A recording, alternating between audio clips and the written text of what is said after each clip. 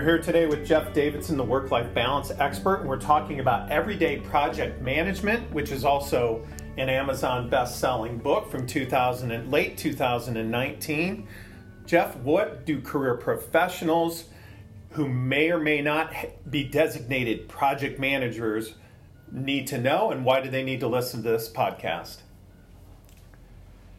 Everyday project management is for everyone. You don't necessarily have to have the title of project manager. No matter where you are in your career, newbie to CEO, personally and professionally, we all engage in a variety of projects all the time. A project could be a party, a project could be something at work, a project could be building a bridge over, an interstate highway bypass. Here's what's important. Today, there is software of all varieties. There's actual physical project management software. There's spreadsheet software. There's word processing software. Everyone is aware of this. What you might not have realized is this. Some of the greatest achievements of humankind going back multi-millennia were created without a lot of the tools we have today. Think about it. The 7 wonders of the world, the Hanging Gardens of Babylon,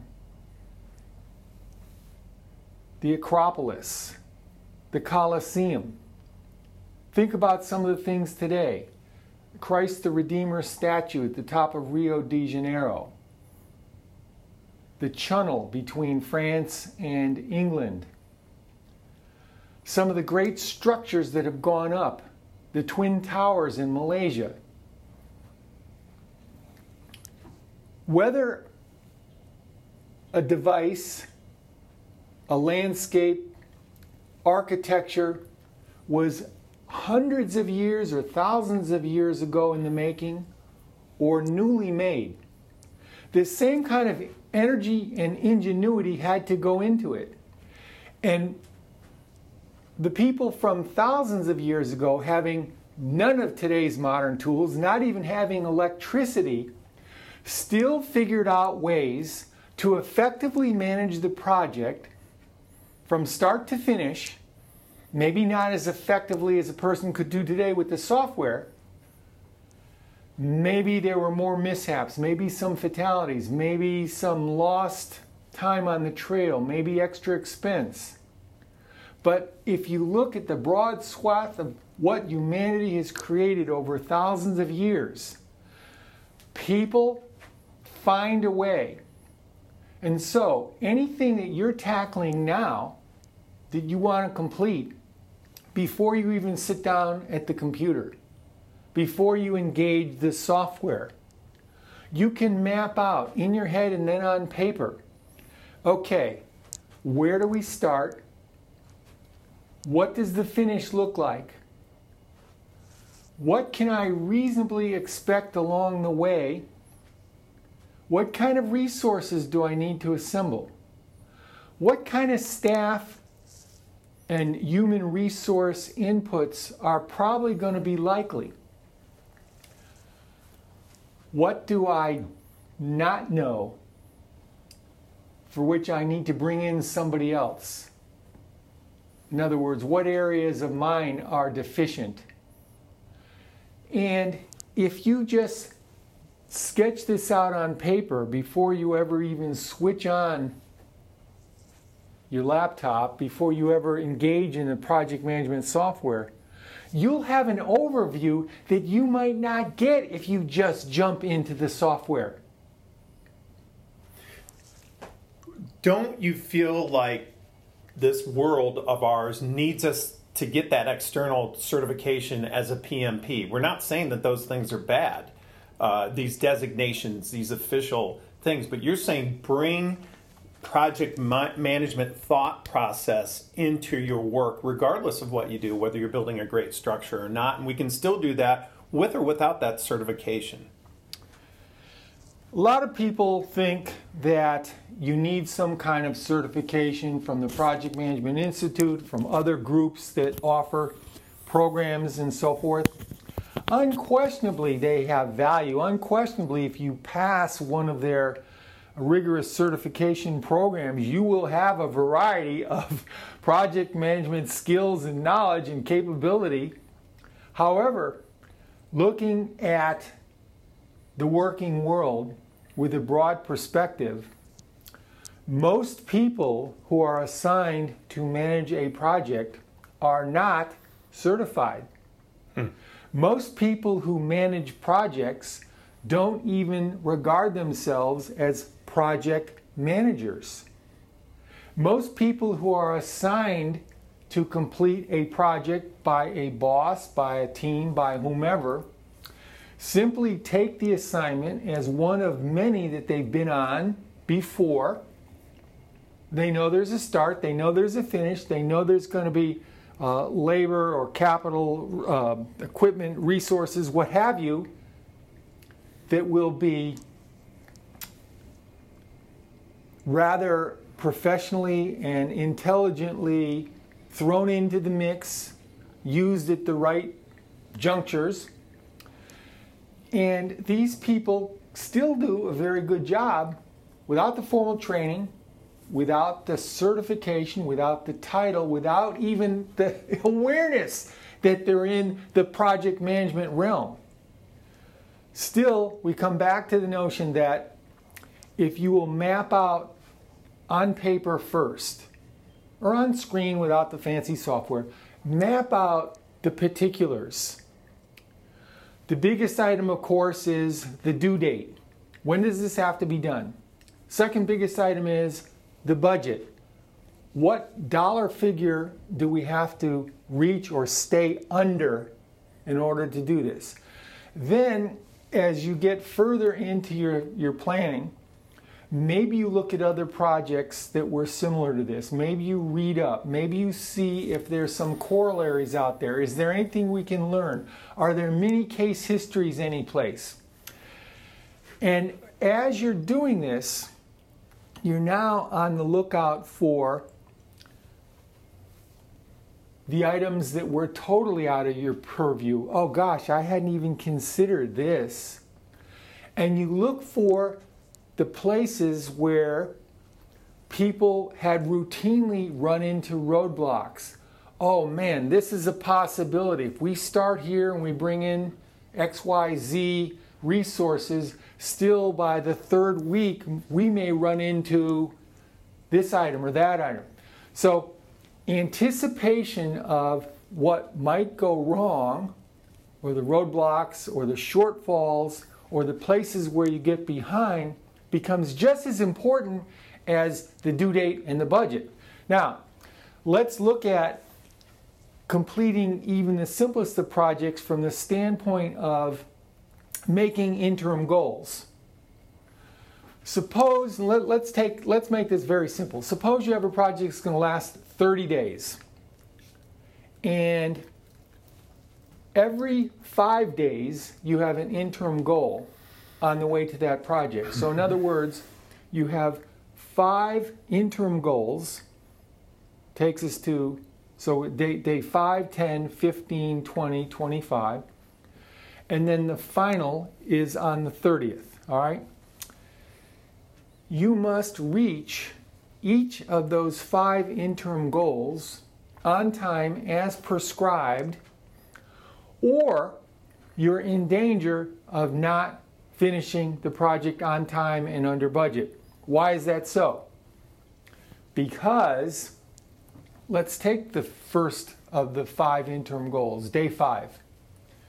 Suppose day 5 comes along and you're still a day short. It's going to take you to day 6. You now have only 4 days to get to the next interim goal. And if you push that one, you push the next and the next and the next, you can quickly see how you'll miss the overall project. So when you're plotting out your strategy, you begin from the back of the project, the 30th day, to the front and say, okay, here are my interim goals. Here's what I have to reach by the 10th day, by the 15th, by the 20th. And if I don't, I have to treat those with the same level of importance as if I missed the finish, the end date. Because indeed, if you miss any one of these interim goals, you put the end date in jeopardy. Most people don't think that way. They come to day 5 and they're not quite there. They'll say, all right, we'll get it by tomorrow. We'll pick it up. We'll make up the slack. And maybe they do, but a lot of times they don't. 10th day, 15th day. I have to tell you, you know, I've written a lot of books in my time, more than 60 now. And a book in many respects is a project. Each of the chapters is an interim goal, if you will. Suppose you have a 20-chapter book and you have to turn the book in, we'll say, 20 weeks. All right? Theoretically, if you were to finish a chapter a week, you'd be in great shape. After 20 weeks, you have 20 chapters done. What editors see, and what I know as an author, is this. Authors are given months, many months, to turn in a book. Halfway through the time that they have to finish that book, most will not be half done. There'll be a third done. 2/3 of the way done on the way to completing that project, the book. 2/3 of the way, they'll be half done. What does that mean just from a pure math standpoint? That means in the last third of the time that they have, the last third, they now have to complete the second half of the book. Said another way, they have to go twice as fast in the last third of the time that they have that they've done in the first 2/3 of the time that they have. All right, so what happens when you have to go twice as fast as you've been going? First of all, you're going to rush. You're going to make errors. You're going to feel rotten. On top of that, you've already been working for all that time. You expended 2/3 of the time. And so you're asking yourself to go twice as fast in the last third of the time when you're already tired from the first 2/3. So here's what happens in the publishing world. The editor receives the manuscript because miraculously some of these authors do finish. They do work twice as fast in the last third. They turn in the manuscript. And the editor's reading the book, the manuscript in rough. And it's fine for a little ways, and then pretty soon they hit a spot where all of a sudden there are errors, there are non sequiturs. The last third suffers big time, and the editors know to look for this. What else happens in this phenomenon of books as projects to be managed? Very often, about 2 weeks before the book is due, the author reports to the editor, and the corollary is the same as the employee reporting to the boss. I'm going to need a little more time. The death knell sentence that the editor was expecting but never wants to hear. Because as soon as the author says, I'm going to need a little more time, that means they mismanaged pretty much most of the time that they had. Now, if they're off by a week or two and they turn in a gem of a book, remember, a gem of a project, it's just a corollary we're making. They turn in a gem of a project, okay, fine, we'll live with it. So what happens is they turn in this book, this project, 2, 3, 4 weeks late, and even then, with the extra time that they requested, it is still apparent that they rushed the last third or so. And so they've created the double whammy of project management ineffectiveness, which is they miss the time, budget may not come into play because they'll still get the advance, but they miss the time and they miss the quality. All right? Now, back in the business world, if you have an appointment at 2 o'clock. And the person who's coming to visit you has a 15-minute trip to get to your office, okay? If they call you 2 or 3 minutes in advance and say, I'm going to be about 15 minutes late, what are you thinking? Just the same thing. They've mismanaged their time. I've got to rearrange things. Again, you on a first meeting, you're not going to complain, but they're already sending you a message about how they think. Well, suppose they tell you with 2 or 3 minutes to go that they'll be 2 or 3 minutes late. That's acceptable. Okay, something might have happened. But if they tell you with 2 or 3 minutes to go that they're going to be 15 minutes late and they had a 15-minute trip, that means they could have told you 15 minutes before at the least that they were not going to make it by 2. Let's push it to 2:15. So you would have had at least 15 minutes to mentally prepare that it's not going to happen at 2, it's going to happen at 2:15. I now have a half hour at my disposal. What can I tackle?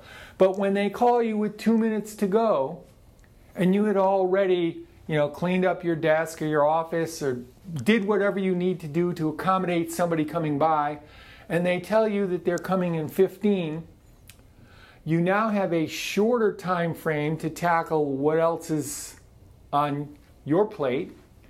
You don't know for sure that they're going to come at 2:15. That's what they're hoping to do.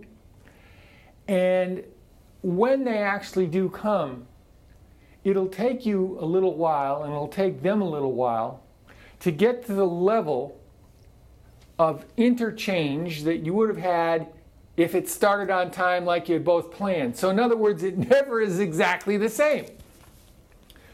So what I'm saying for project managers out there, whether they recognize themselves to be project managers or not, is that being on time, being on budget or under budget, with the appropriate level of quality, are the pillars of effectiveness. They're not just nice things if we can do it. They're the pillars. They're the reputation makers. They're the things that you pay attention to so that the assignments that come your way are perhaps more challenging, but ultimately more rewarding. And so that you begin to develop a reputation as someone who can take on increasingly more responsibility.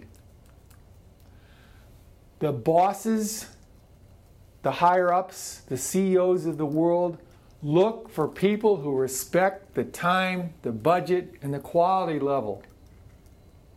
If you do that automatically, if it's ingrained in you, if there's no way you're going to miss a deadline, if there's no way you're going to spend more than was allocated, if there's no way you're going to turn in something that's shoddy for the last third of it, and it's known, now you've freed up your boss or whoever is managing you, who's ever waiting for what you're doing, it could be a client, you've freed up their mental space for them to turn to what they're tackling because they know you're on it.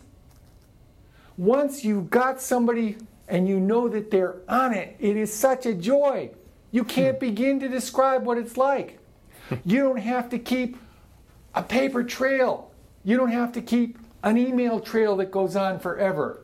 This person gets it. I only have to send to them once. If they say Tuesday at 2, it's Tuesday at 2. I don't even have to mark it. It changes everything. And so, everyday project management, effective everyday project management, is something that all career achievers all the time want to embrace. It's not a pie in the sky concept. It's for everybody all the time if you have any ambition in the workaday world. How can this separate us from our competition? It seems like studying this, having this ingrained, being disciplined, and bringing in everyday project management into our brain and the way we operate can separate us from our competition, no question. Not only does it separate us from our competition, but in our own minds, we are elevated.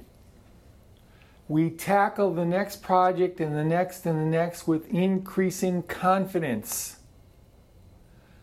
We have the focus, we have the smarts, we know what it takes. We stick to the plan, we adapt as necessary. We treat the end result as sacrosanct.